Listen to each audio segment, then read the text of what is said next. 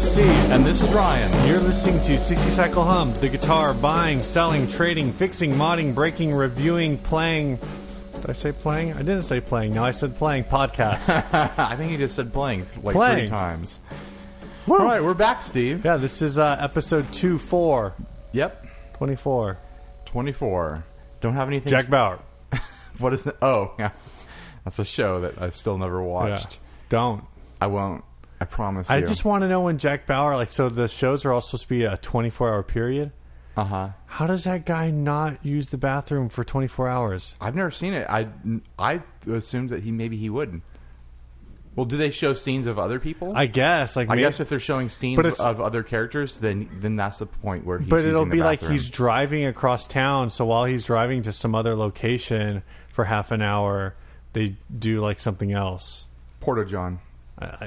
Maybe he's got a diaper. Yeah, right. That's got to be it. Yeah. All right. Anything new, Steve? Yeah, I got the Bigfoot Fuzz. We talked about it recently, and I don't remember which episode it was, but I traded a Boss DD7 for the what's been called the Bigfoot Fuzz. It's from Garland Guitar Services. I don't know what Patrick's operation status is with Garland Guitar Services.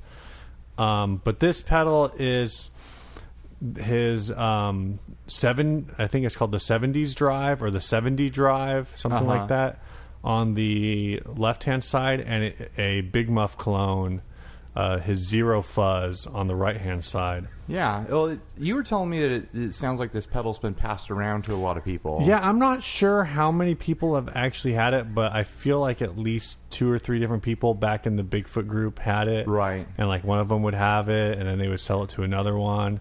Was it made as like a tribute to the Bigfoot group? Or? I think so. Okay. That's interesting. You know who might know is Casey.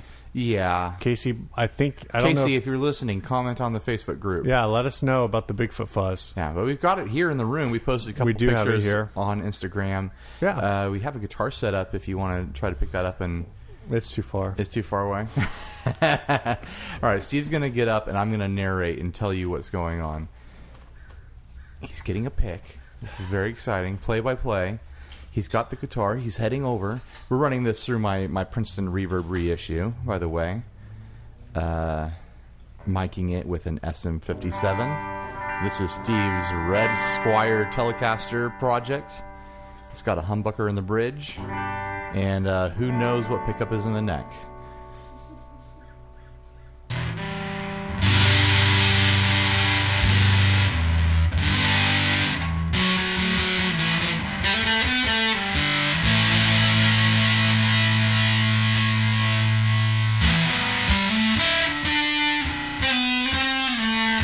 Beautiful. It's beautiful, Steve. Try killing the reverb on the amp. I think it's up at 2 or something like that. There you go. It's gone.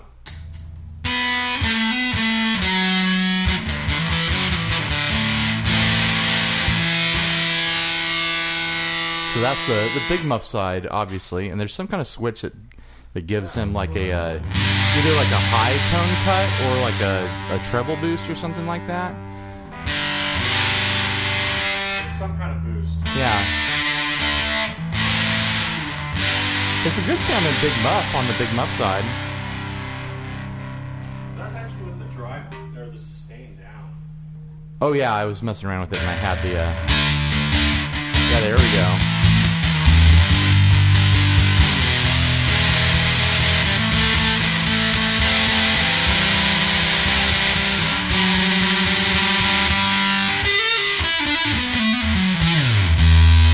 Sound of the 90s right there.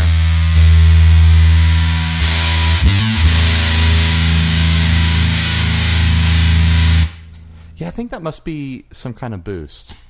And this is the overdrive side. It's a 2-knob overdrive with some kind of switch that does like a high cut.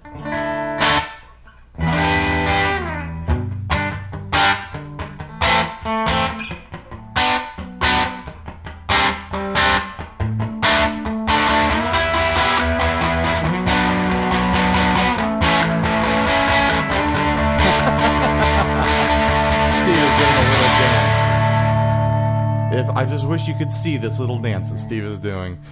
Yeah, that's the high cut. That overdrive. Well, it's either a high cut or it's a high boost, depending on what side you're on.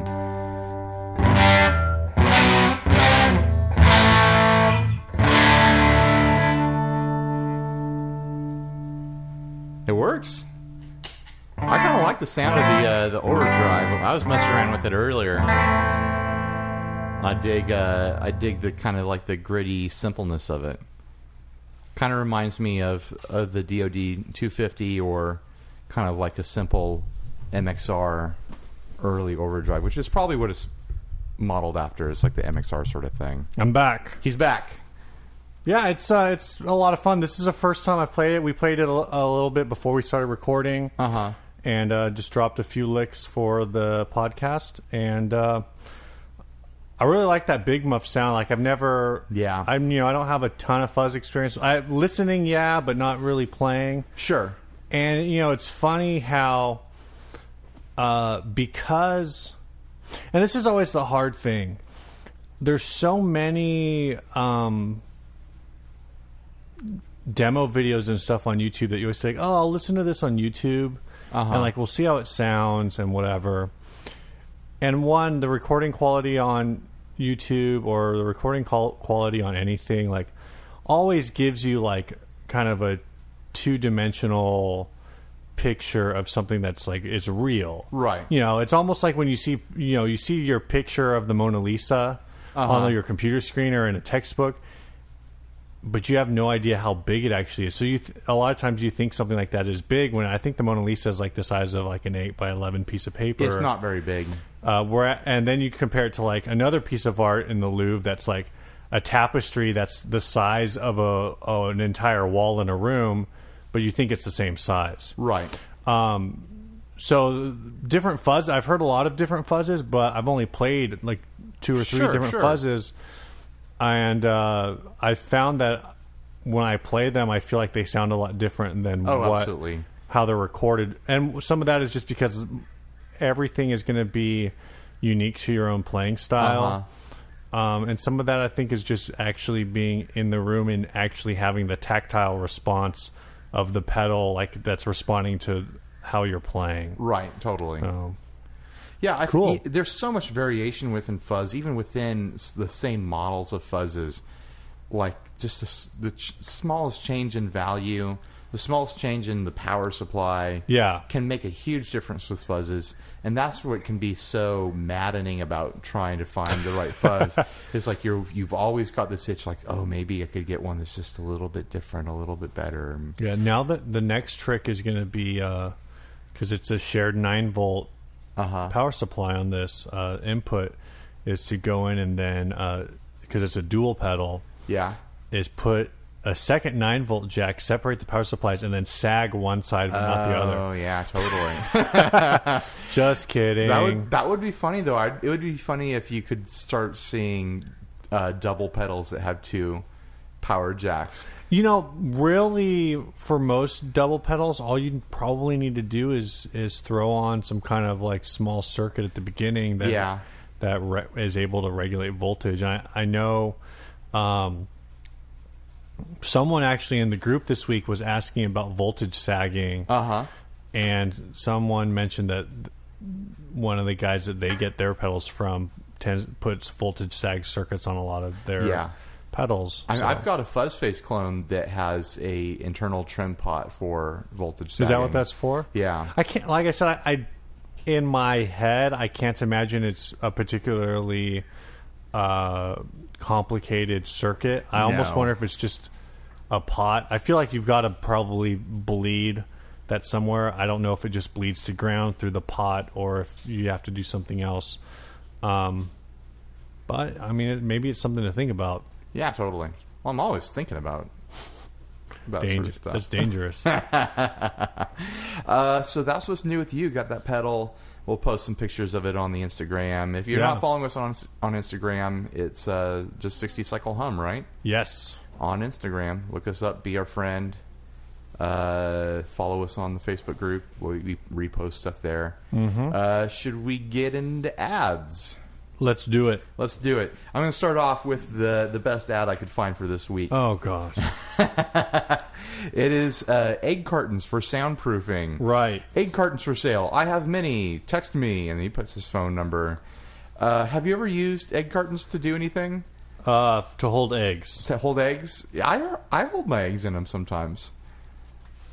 It's I'm one of those watching my things- wife right now. She's tiptoeing around the room, trying to make herself a sandwich without trying to make noise. The noise gate's going to catch you walking around. It's not. It's going to be fine. You don't need to worry about it, honey. So I was a little distracted by that. egg cartons is one of those like age-old tricks that I'm not sure if it works. Well, the guy's bill. The title says it's for soundproofing. Right. You can't. It depends on what you mean by soundproofing. And Yeah. I'm doing air quotes around proofing. Yeah. In my mind, soundproofing means if you've got a room and you do stuff so that when you're outside the room, you can't hear sound coming out of the room, or when you're in the room, you can't hear sound coming from outside the room. Right. You would need to have so many egg cartons to achieve that. Like, you'd need to have your walls like 8 foot thick with egg cartons, I imagine. Yeah, well, the one thing is egg cartons, people grab them because they look like acoustic foam. Yeah. The difference is egg carton is made out of like it's like paper mache cardboard, Yeah, it's just isn't it? cardboard. Whereas acoustic foam is made out of foam. So you're Right. talking about completely different material types. There's actually a lot of different... I don't know where this idea came from. I don't know if it's just because it looks the same. But it's popular enough that... Do you remember the Great White Fire?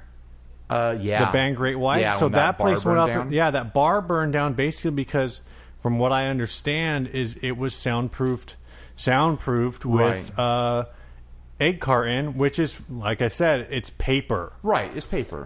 That place went up in even certain 2 foams minutes. will burn. Yeah. Like the Casbah venue here in San Diego, they have as their backdrop these old bench seats from diner Right. booths, and they put them up on the wall as the backdrop, and it's really neat looking.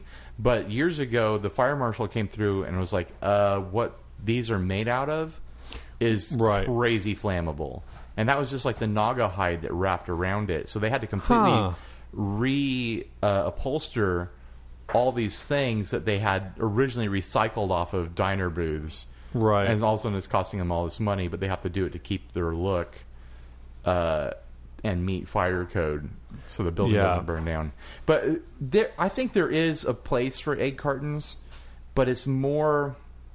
Like, if you're in a room that's got a lot of hard walls and sharp objects and stuff like that, and you want to kill like some room reverb or some bouncing around stuff, egg cartons will do that. It might do that, but it'll catch sound and soften up the room a bit. There are actually some. I'm reading a bunch of different things about it right now, and some guys are actually saying that it will kill some frequencies and boost others. It'll boost them? Like, I guess because it's not absorbing anything, it's just reflecting new things. So some frequencies are actually going to be boosted because they're not going to hit the wall and go somewhere else. They're going to like hit the wall and like recombine right there on the spot, I guess. I'm sure there is some level of absorption, but it's like we said, it's not foam. Yeah. It's not going to suck up sound that's drifting around. There's so many things that you could use that would be better than egg cartons if you're trying to develop some kind of acoustic environment. Things that'll look better too, you know? Yeah. I always like, you see them in studios and stuff, is the ones that are made out of wood and they have like a million different little squares. Oh, yeah. I think those are cool looking, and they're all like different depths. I know they're expensive, but that's going to look a lot better in your home's like studio than covering all your walls with egg cartons and making like a homeless person's shed in your house, you know? Right. So this guy is saying that egg cartons might work for like higher frequencies, but they won't do anything for lower frequencies. Like lower frequencies will just like smash it. Well, it takes a lot to slow down a low frequency. Yeah. Well, and low frequencies are also like they're big waves. Yeah. The other thing, just that's why when semi-related, if you're walking around in a downtown area, you can hear that hip hop club from 3 blocks away. Oh yeah. Boom, boom, yeah. boom. That's going through brick and stuff. When you went to Carvin a couple weeks ago, I forget how long ago it was, like 2-3 weeks ago. Yeah, something like that. Did you go in their live sound room at all? I think I poked around in there, but I didn't close the door and mess with anything. They might have it in all the rooms, actually. Well, I know they don't have it in the main room when you walk in. They might have it in the bass room, and I know they have it in the live sound room. Everything has the acoustic foam in there. Right. Next time you go there, if you want to have some fun, or if you guys who are listening ever are in a place with acoustic foam, like real acoustic foam, that's used for soundproofing and for serious sound control, like you would find in a live studio, put your head up next to it. Yeah. Or stand right in front of it and start yelling as loud as you can into it, and then watch through the window as everyone who works in the store thinks you're crazy. You're crazy. No, but I went to Carvin. This was a 2 or 3 years ago. I went into, I think it was their live sound room, and I just put my ear right up next to the foam, and it makes you feel like you've weird. gone deaf in an ear because it's all of a sudden there's no sound coming in that side of your head because everything in that soundproofing is catching all the noise. Right. Nothing's bouncing back at your ear. You could probably, if you had that on both sides of your head, you could probably hear your heartbeats. There's a meme that circulates. It's this image of, I guess, somewhere. I want to say it's like the University of Minnesota or something. At some research facility, they have a room that's 99.9% soundproof. Yeah. And there's not even internal reflection. And I guess when people who work in there are only allowed to work in there for certain lengths of time, because after a certain length of time, you start to you start to hallucinate and you start to go insane. I've heard that before about soundproof environments and sensory deprivation and stuff like that. If you get alone with just your thoughts too much, you start to get a little kooky. Is that where this podcast is going to end up? That's probably why most of us listen to loud music, to get away from the sounds inside our heads. Yeah, so anyway, long story short, don't buy egg cartons. Why would you buy egg cartons off of Craigslist anyway? Can't you? I wonder, where is this guy? There's a map here. I thought it was right off the 8. Yeah, he's right off the 8 and the 15. Off of Friars. Do you think he was a farmer or something? It's got to be a grocery store or something like that. This guy's probably got a ton of these egg cartons that just aren't going to get used. Or he's a chicken farmer or something. Maybe he's a hoarder. And he's hoarders don't sell stuff. And then he's like, dude, I gotta get rid of some of this stuff that I don't want to make room for the stuff that I do want. Right. No, hoarders don't think that way. Yeah, that's true. They just stack stuff. I wish he said how much they were, just because I want to know what the going rate is on egg cartons. What does he say? These are the 18-pack trays. These are just make cartons. Me an offer or what? No, he says he just wants you to call him and probably find out. Oh my gosh! But yeah, someone's probably going to do it. Some kid whose parents are complaining about. Oh yeah, yeah. But yeah, don't do that. Yeah, it's better just to get a sleeping bag and hang that on the wall. Probably. Yeah, something. It's the same thing. Yeah, you need something that's going to absorb sound, not something that's going to reflect it different directions. Even sleeping bag or a heavy blanket, that's still going to be primarily high frequencies. Sure, but you already have that. You don't need to go buy more. Right. You don't need to go buy egg cartons when you already have blankets. Right. Yeah. Totally. It's going to be just as effective, which is to say not very effective. Not very effective at all. No. And you're gonna spend a fortune in thumbtacks hanging these on the wall. Penny nails are cheap. They're a penny. They're literally a penny. Or that's why are they called penny nails? Is that why? That's how much they cost? I don't know. But you're gonna need a lot. You're gonna spend at least $8 in pennies. Oh gosh. And penny nails. Okay, on to the next thing. You got an ad. Yeah, this got posted by Trip Barker on our Facebook group this week. Mm-hmm. This is a 80s, 90s vintage Fender heavy metal Strat. Right. This guy's asking $700. It says vintage Fender HM Strat 6-string guitar, 2 double humbucker pickups with a single in the middle. Black marble finish, rosewood fretboard, comes with strap and hardshell case. Kais. Is that how it's spelled? No, I just can't Oh, talk. okay. Asking $700 OBO. So this was the guy was originally asking $999. Right. Well, this is like a friend of Tripp's. Yeah. Or like it sounds like maybe a casual acquaintance. Yeah. He I think it was someone he knew from some other forum or something. Yeah.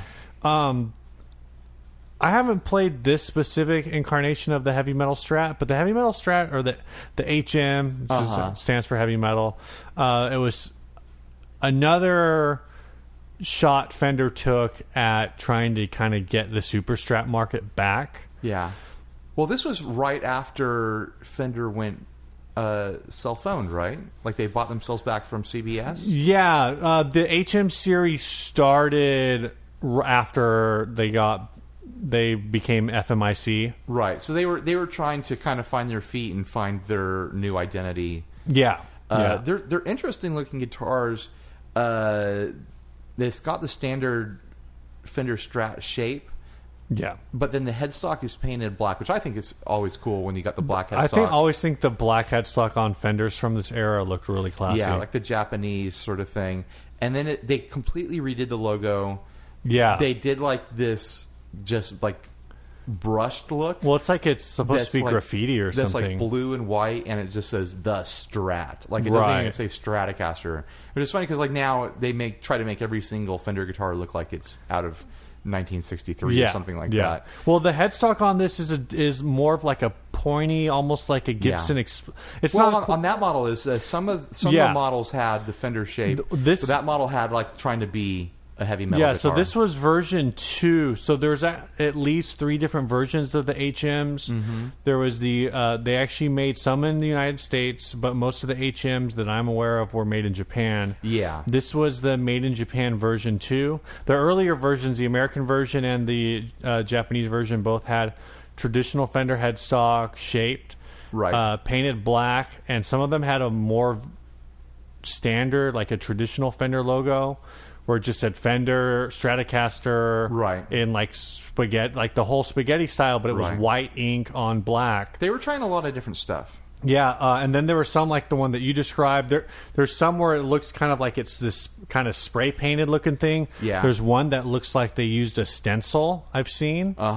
And then this one again is a pointed headstock. I think all of the heavy metal series, I don't want to say all because I think I've seen some normal ones, but most of them had either like Cowler or Floyd Rose trems on them. I think that one's got a Cowler, right? I know it's hard to tell from the picture, but I think it does. It's something. It's something double locking. Yeah. It's hard to tell. And like you were saying, they were trying to be super strats. Yeah. Trying to recapture that market because Charvel and Jackson and all those guys and Ibanez were hitting it so hard. Yeah, they were doing a lot of unique color schemes. They were doing this one actually has a pick guard, which is sometimes you saw them on the heavy metal, sometimes you didn't. Sometimes you saw ones that were more like the Charvel San Dimas, where it was pick guardless, double humbucker, double locking trem, all this stuff. They were great playing guitars. They still are. I'm sure they're still great playing guitars. I have a suspicion that the electronics are probably a weakness. Sure. In these, Fender you get yourself. How old are those now? That's almost a 25-year-old guitar. Yeah. You're going to have certain things failing on you. Well, not just that, but like are you saying like the pickups? The pickups themselves. I'm trying to think if I have played the Japanese humbuckers. I played the Japanese version of the atomic humbucker from the, or maybe it is the atomic humbucker from the mid-90s. Right. I've never felt, until more recently, and this isn't just my opinion, this is kind of like a general consensus, that it took Fender a really long time to figure out how to make humbuckers that sounded like everyone else's humbuckers. Sure. And I don't know why that is. I think the problem was that they were trying to make humbuckers that sounded like their own humbuckers. Right. And that's where they were messing up, because it doesn't take a lot. Like, there's billions of humbuckers out there. Like, don't over-design these things. Just make a PAF and everyone's going to be happy. Right. It's just weird. The Jag Stang I have had a Fender humbucker in it, and for the longest time I thought, I really hate the way humbuckers sound. Right. And then I had that. I broke the switch on that guitar and had that whole switch and pickup replaced with a Seymour Duncan JB, which is like their like hot PAF, basically. And when I made that switch, I still wasn't like a huge fan of humbuckers, but at least I could say like, okay, I get it. Like I get why people like humbuckers. Whereas with the Fender humbucker, I was like, why would anybody want to use this pickup that sounds like this? Right. Totally. So, $700 is on the top end of eBay for this. Yeah, it's pretty steep. I haven't seen any in person in a while in shops, but I remember those going more for like the 400, 500 kind of range. Yeah, definitely. And it's like it's a tough market now because the whole super Strat thing isn't even really a thing right now. No. Like it's always a thing in like the heavy metal scene, but guys in that scene aren't picking up these guitars. Right. They're picking up Ibanez's and they're picking up, Jacksons. Right. And stuff And like unfortunately, because Fender only made like this specific style, I think for like 2 years, 1989, 1990. Something like that.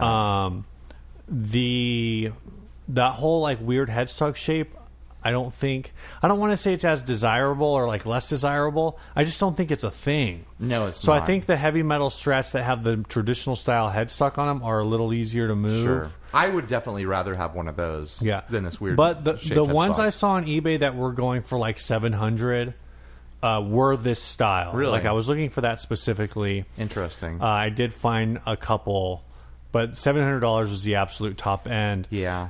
Where's this guy from? I don't know. Coming. Oh, this is from the Craigslist in Atlanta. Oh, okay. So it's somewhere in the Atlanta area. He might be hard pressed to get his $700 in Atlanta off of Craigslist. Yeah, I think you're just going to be an eBay thing. Yeah, it's going to be tough. The pictures are pretty good. It comes with the hard shell case, which is nice. Yeah. I just think that this is just a weird guitar. Yeah, I think around 500 to 600 it would move. Yeah. For sure. He might be set on trying to get 700 and he might have to list it for 2 years or something like that. And everyone's going to be sick of it in Atlanta. Like, this guy still trying to sell that thing? Everyone's seen it. Someone's going to buy it just because they don't want to see it on Craigslist anymore. I know. There have been a few guitars where I thought like, maybe I should just buy this because I'm on the fence. I'm like leaning towards not really wanting it, but I'm tired of seeing it. Yeah. I almost pulled the trigger on. Well, I wanted to so bad that Univox that we talked about in an earlier episode. That's like a Mosrite shape. It came up on Craigslist again. The guy was trying to sell it. I was just staring at it every day, like, oh, can I justify this? Can I justify this? Oh man! And I couldn't justify it, and then it disappeared one day. So either the guy got tired of it trying to sell it, or he did sell it. Hopefully he did sell it so I don't see it again. Have to go through this whole emotional roller coaster. You'll see it again, but it'll be like different pictures, and it'll restart the price. Like the price will go back, will be $150 more. Oh man! For the money, I'd rather just get like a Hallmark C60 or something like that. Right. Pick up a different take on the Mosrite, I guess. All right, let's go on to our third ad here. How are we doing for time? We're doing good for time. Half an hour. We got time for another ad, right? Whatever. Let's treat ourselves. Oh, yeah. Yeah. We're having dessert. This is ad dessert. This is for a collection of guitar pedals, and this is another one of those things where the guy doesn't want to part them out, and he's put a price for everything you see in the picture, basically. It's $6. Does it say he won't part it out? No, but I think that's implied when you put a big price like this. He's asking $450. It's only 6 pedals, and I'll explain it to you. It's on a T-bone plastic pedal board. I don't know if you've seen these, but it's like a pre-manufactured pedal board that I don't really get it. It's got like space on it that are cut out, so it's like you've got a long space on each side for volume and wah, and then the center is thinner just to accommodate one line of pedals. And I do not get the design at all. Like, if they had made it the same width all the way across, you could have fit 2 rows of pedals on here. Ryan, this is so you can pick a bone with Gator. Steve is reading the description. Rugged, affordable pedal boards for every player. Oh man, it's some weird manufacturing idea. Someone trying to super brand, these pedal boards. For Gator's made some good pedal board stuff. Yeah. They have a larger version of this that's curved that I kind of get. Like, I kind of see, like, why it's aesthetically pleasing. I'm not into it. This one just seems like it's stupid. Yeah. I won't even call it gimmicky. It's just stupid. It's stupid. It's a dumb design.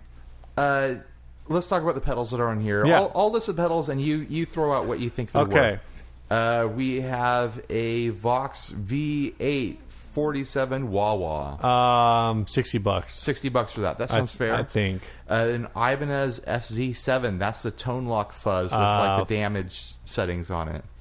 Let's say $40. $40 sounds about right. So we're at $100. Yeah. Okay. Then there is there's a Little Big Muff, the Electro Harmonix Little Big Muff. Let's say 50, 40, 50. 40 to 50. So we're 150. We'll just say.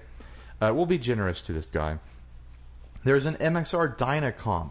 I mean, those are great pedals. I mean, I think they're classic. Let's say 60, maybe? I think they float around 60 to 80, but let's say that we're at like 210 right now. Okay. With everything. And then there's 2 more pedals. Best for last, right? Yeah. We've got a Behringer UC20 Ultra Chorus, like new. This is like a clone of a... Chorus sucks, $0. This is a clone of like a Fender Chorus ensemble or something like that. These are new. What's the other Behringer? These are new, like $30. Yeah. Used. What's the other Behringer on there? I think used. You can only ask like $15 for a Behringer pedal for sure. So that puts us at like $225. Yeah, I would say maybe like $40. $40 for the pair, like $20 each. Well, the other one is the Behringer Digital Reverb Delay DR400, like new. Okay. Yeah, $40 for each, or I mean $40 for both, or maybe even $50 for both. So what does that put us at? Like 260, something like that? I think 250. 250, and then let's call that pedal board. What are they new? Like they're $80 new. So $50 used. Yeah. So $300. $300. This guy's $150 overpriced on all this stuff. Yeah. And these are generous price. Like this, and it says no adapters or patch cables included.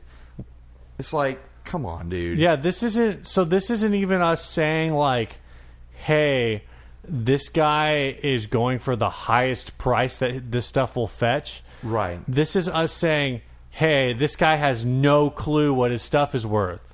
Maybe he's asking what he paid, like retail prices for everything. Maybe he's on drugs. Maybe he's on drugs. Maybe he stole this and he's just like making a guess. But it's like that's too expensive. It's not going to sell. And this, I don't know. Maybe this guy will relist it at lower prices until it sells. But I have a feeling he'll probably just get frustrated. But Craigslist sucks. No one wants to pay. So the Vox V4, it's the V847. Yeah. You can buy it in the used section of Guitar Center for $40. Damn. Yeah. Or there's another one in the used section of Guitar Center for $45. They're $90 new. They're basically like... It's just a crybaby, right? Basically, yeah. Yeah. That's fair. Nothing on... Someone's going to write and be like, the Vox is so much better than the Crybaby. Whatever. It's a wah. It's a wah. It's a different flavor of wah. It's a wah. It's nothing. It's not a fancy wah. You had one of those FZ7s for a while, the Ibanez Fuzz. Yeah, that's the one that I got from Andrew Thomas. Oh, did you? Yes. Yeah, and I think I borrowed it from you for a little bit. Like we did a little bit of a trade and then traded back, and I traded that for a Taylor guitar case. Oh, okay. That smells like chemicals. What kind of chemicals? Not good ones. All right. There's something sticky in there. Like your wife complains every time you open it? I don't think it smells that bad, but if you put it's just musty. All right. It imparts a stickiness to my guitars. Yeah. This is just a dumb ad. Yeah. I just saw the price and I was like, you gotta part out your things. You can't sell them all together, and you can't like bump up the price like this. No one's going to buy it. This is something where, I mean, even if you want to make the effort to sell it all together, list out why you think this is worth more than $450, and then say, like, this sort of thing. If I'm going to list this at $450, I feel like I have to prove that this is worth at least $475, $500. So that means I'm going to have to break down. I'm going to have to break down, like, okay, this Vox wall, and like maybe, like I said, maybe it's all new prices. So new prices, like I could see every single, well, at least like 4 of those pedals, trying to make the argument that each one of these is a $80 new pedal. Sure. The thing, so that puts you not the Behringer says those. No, but that puts $30 and $40. That puts you at for the 4 pedals. That puts you at $240 plus $80 for the board. Puts you at $320. I mean, I guess even if you go $40 for each one of those, you're still only got $400. Where did he get this price? I have no idea. Maybe did he buy this in Australia or maybe something? Maybe he bought them at list. I don't know. The guy's tripping. Yeah, tripping balls. Yeah, ball tripping. What does that even... Why do people say that? I don't know. It's a drug slang thing. Is it a drug... We'll do some research, and we'll figure it out. We'll do some drugs and figure out why it's called tripping balls. Tripping... Yeah, I don't get it. Somebody let us know. Tell us why it's called tripping balls. Tell us why we are falling over a ball. Yeah, okay. Let's talk topics. Yeah. All right. Here, you read this, Steve. Oh no! There we go. Ryan just handed this paper to me with his foot. Yep. All right, this is from Adam Rohrer. Excuse me. He says, beer burp, huh? Hi, guys. I recently stumbled across your podcast while doing a googly search for guitar podcasts, and I'm so very glad I did. I'm loving it so far. Check out the Crossed Wires podcast. Have you checked this out yet? I haven't yet. Okay, yeah. I'll check it out this week, I've been meaning to.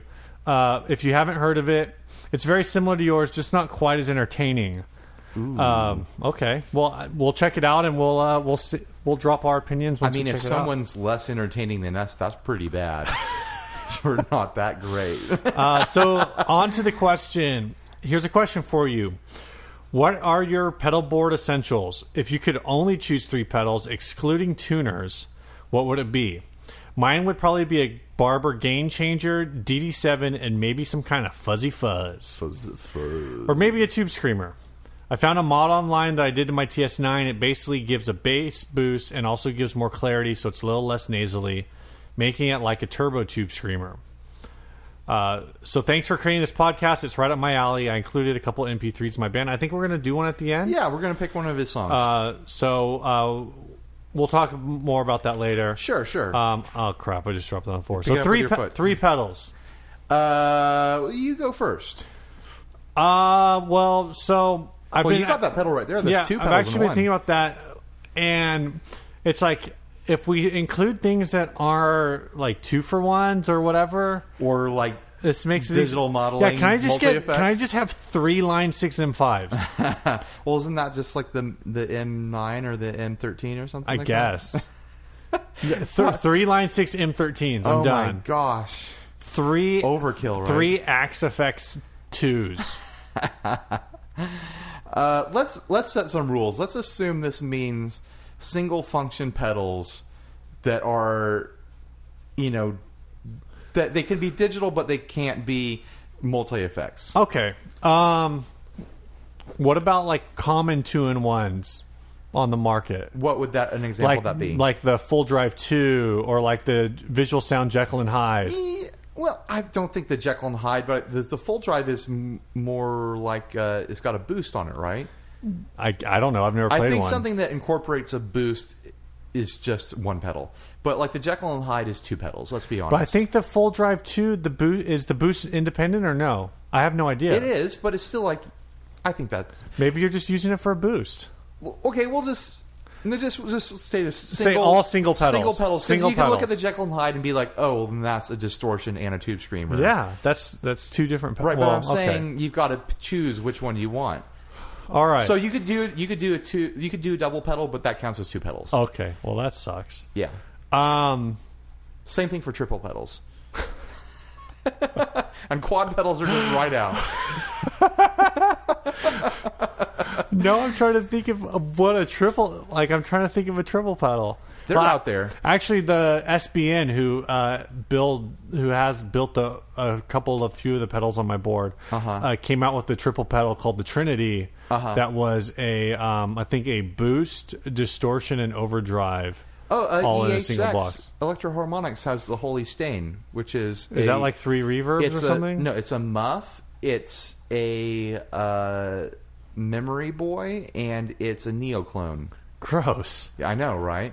Okay, that's cool. And it looks so douchey. What did I say? The Holy Stain? No, not the Holy Stain. It's the tattoo. Oh, I haven't seen that one. It's got like this douchey tattoo graphic on it, like Ed Hardy or that other guy. Like, it's so ugly, but it's probably really usable. Oh yeah, except I don't know what I would do with the Neo clone, but the Neo clone is a neat like univibe sort of sound. Is it? Yeah, kind of chorusy, kind of univibey. I know someone who has one. It sounds good. So maybe you should just get that pedal and you're done. Oh my gosh, there's your 3 pedals. That would complete it. So what are your? You don't even have to pick a model. Like what are your 3 essentials that you need? I think, and you can divide it up like bass and guitar and different projects. So I think for guitar, because I'm just playing guitar in church. Really, I'm gonna have to have some kind of delay. I just traded away my DD7, so I'll stick with the DD5. I kept my DD5, so for this Bigfoot Fuzz, I have. The trade was for a delay, and I have a DD5 and a DD7. The DD7's worth more. I've had that DD5 for so long, right? That I just when it came to trading one or the other, I just said I'm going to let the DD7 go, even though it's technically better. The hold function is longer. The analog. I don't even think the DD5 has an analog setting. The modulation setting on the DD7, the modulated delay is really good. It's a really solid delay pedal. I've just had that DD5 for so long that I was like, I'm going to stay with this. Sure. Stay loyal. Yeah. Keep my stuff. But I would say like a DD5 or DD7, that would be my delay. You got a lot of versatility there. What about are we throwing stuff out like the DD20? Or no. Or the... That's modeling or stuff. The timeline. Let's stop trying to cheat the system. No, here. That's what I'm saying. Right. So Strymon is out. I think things that have multiple banks of settings like that, because a timeline you can basically dial that stuff in with, some of their individual pedals, right? I don't know. Neither do I. I think that's the way it works, though. I think the timeline covers the ground of. It's just got pedals. A ton of the timeline is just a ton of different delay presets and a ton of different delay models. Yeah, it's kind of like a DL4 on steroids, I guess that right? Counts, though. I guess that's fine. Yeah, I've never used one, so I'm not going to pick it. Yeah. I would go delay. That would be something like that. Would be your all-in-one delay. You'd never need another delay, right? Of thing, which is why people love that sort of stuff. Yeah, I guess so. I would probably go with some kind of overdrive, like a Tube Screamer. Right. I've got that Little Eagle, which is a Tube Screamer clone. And then for my third pedal, I might go with something like a Rat. Okay. Which has a pretty good range of heavy distortion to fuzz. If you dial it in, if you cut the filter down low, you get kind of a real fuzzy tone. If I was doing bass, the rig would be similar, but I think I would cut the overdrive and go Rat flanger delay. Oh, okay. Because the flanger into the delay kind of can give you that modulated delay, modulated kind of. If you set the delay right, you can do kind of a modulated reverb kind of a thing, which is fun with bass. Everyone hates, every drummer hates it because they don't know which bass signal to follow. But I think that's what I would go with, and that's kind of just based on what my board is. So there's probably some really obvious pedals I'm not thinking of. Sure, I thought you would have put a fuzz on the bass pedal. Well, that's the thing is I'm thinking like, do I want to go Rat or do I want to go with the fuzz? Right. You don't want to throw like a volume pedal in there or anything like that. But then what am I going to take off? That's true. If I could go. I guess that's true. Really, to be honest, for church playing, I could probably just go tube screamer, volume pedal, delay, and play 99% of the music that we do. Right. And if I need like a heavier distortion sound, just turn up the gain on the tube screamer and live with it. Yeah. Or I'll pick these 3 pedals, and then I'll run it through a Line 6 spider valve. Problem solved. Yeah, the question doesn't ever say what amp you can use. Yeah. I'm running all of this through a Kemper Profiler. Oh my gosh. Which is like every amp. Right. Something like that. It's every amp and then any amp that you encounter, because you can like set up a mic and profile your own amps. Oh man. So what would you pick? Well, it depends on which project we're talking about. I think for church, I really don't need that much for church. I would probably do my DD3 because I really like the DD3. It's a digital delay, but it's got kind of like a little bit of an analog decay to it. So it's kind of you can trick it into being a little bit warm. Yeah, and it's just an all around kind of solid delay pedal. I'd hate to say it, I'd probably just stick with the OCD as my drive. Okay. Because it's pretty versatile. You can dial it around to be different things. Yeah. And it's pretty amp-like. People are starting to steer away from the OCD just because I think it became so kind of oversaturated and everyone had one and people want to try different stuff now. But it works. It's a great working pedal. It's kind of a little muddy, a little dark, but it's got a lot of variation in there that you can play around with. You could make it brighter if you want. But it's, kind of just an amp-like overdrive. And then what would I do for a third one? I'm having trouble deciding between picking like a light drive to stack with the OCD or picking some kind of modulation. Like I like to What about an Altoids tin? Would you put an Altoids tin in place of a pedal? No, I wouldn't. I never would. I really like to use tremolo sometimes at church.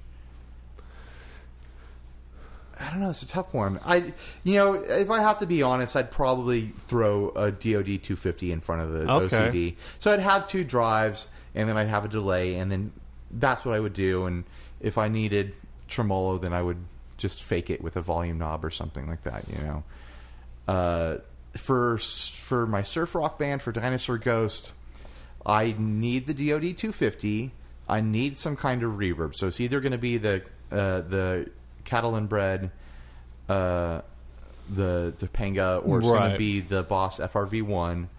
And it's tough because I have a couple songs where I need a little bit of tremolo, but I could do without it. And I have a song where I do like a freak out on a delay.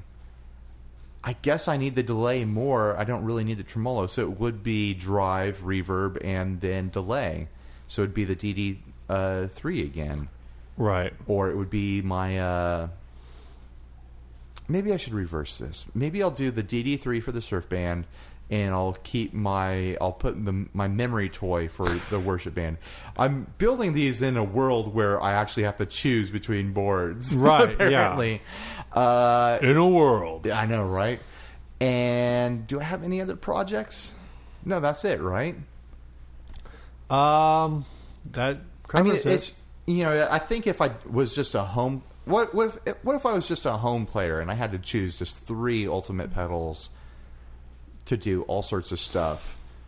Because we're talking about specific projects where we already know what we use and we don't use. Right.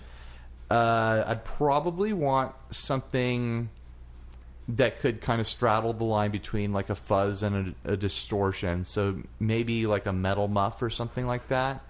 Or like some kind of really souped up... Isn't a metal muff a dual pedal? No, it's not. I don't think it is. Well, they have single versions of it, like little metal muffs. The little metal muff. But that just a little muff. With some dialing, you can get those to sound like either like a heavy metal distortion, or you can get them to sound like a fuzz. Or maybe I'd get something completely different. This is a hard question. Do they even make the metal muff anymore? Yeah, totally. Yeah, I'd probably do some kind of fuzz, like a really versatile fuzz. And maybe like a ZVAX Fuzz Factory or something like that. That'd be cool. And then I'd probably still have some kind of... you know what I could do? I could cheat, and I could get one of those Boss delay reverb pedals. Oh, the RV5? Yeah. RV3? So then I could have delay and reverb. That's not even really cheating because you have to pick one or the other. Exactly. Like it's a setting. It's one or the other. Yeah. And then maybe some sort of kind of overdrive. So it'd be 2 drives and then a time pedal, you know? Okay. So something like either like a Tube Screamer or like a Boss SD1 or the OCD or, you know, something in the overdrive department. So right. I'm guessing what I'm saying for a very simplistic home board, like, you know, meat and potatoes essentials, it's nice to have a drive. It's nice to have something fuzzy for your, like, retro kind of sounds. You know what? And then it's nice to have some kind of time pedal, a delay or a reverb. You know what might have... I didn't even think about this till now. And I really have to sit down with them to figure out if I'd want to go this route. Modded DS1. Yeah. Because you have like a pretty strong, heavy distortion, like mid-heavy distortion, mid-gain. And then you can get some fuzzy sounds out of it. You can get some fuzzy sounds of it, is that right? But then with the switch flipped, you're definitely more in an overdrive territory. That's true. I might throw in the modded DS1. It's a thought. It's an option. I've been thinking about making a smaller board for Dinosaur Ghost. Right. Just so I don't have to haul so much stuff around. It's just a matter of actually doing it, you know? Sure. I probably would have more than 4 pedals. So we're including a tuner here. Yeah. It says not including a tuner, but, you know, there's going to be a tuner. So you're going to need a tuner. Yeah, you've got to have unless at least 4 you get pedals. a Reverb.com headstock tuner. I'm never going to do the headstock tuner. I'm too abusive. I move around too much. You know, I thought that, but I haven't had any issues with mine yet. Yeah, but you've been on a church stage. I've watched your videos. I don't have that many videos that you can really. I've watched your videos. I've been to your live show. I've bumped into mic stands and stuff. Well, that's true. Yeah. So that's our topic. What we want to talk about the song that he sent us? Yeah, let's talk about the song. I circled the one on the paper there. From Adam Rohrer again. This is from his band called The Pig Merchants. Yeah. Did you listen to this at all? No. It's been a really crazy week. I haven't done anything. That's fine. I listened to both of the songs. I really like them. Really tight production on these. Yeah. They sound really solid. This song is called Tondo. Tondo. I like the name. I don't know what it's about. But I don't know what that name means. As we start listening to it. Yeah, so let's check this out. Let's not do the music is fading in joke this week. All right. I know that you didn't like that the last 2 episodes. And we won't do it this time. So what do we want to do as we transition into this? I don't know. What is the alternative? I don't know. That's the problem. We should have planned this out. Okay. Well, on the count of 3, let's do a goodbye. Okay. 1, 2, 3. Goodbye.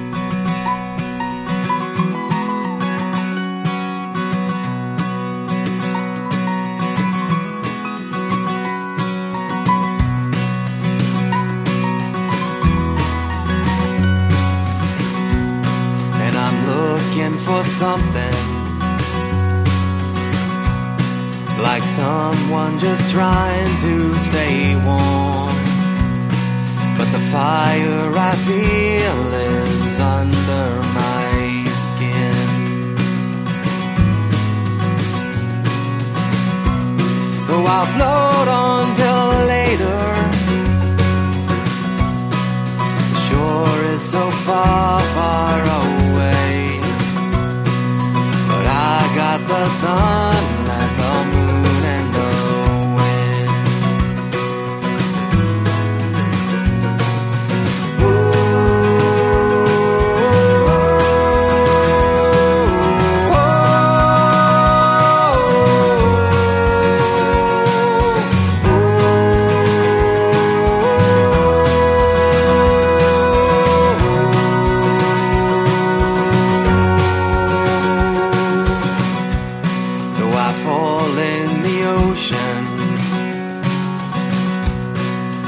drift for a long, long time, remembering places I might have been.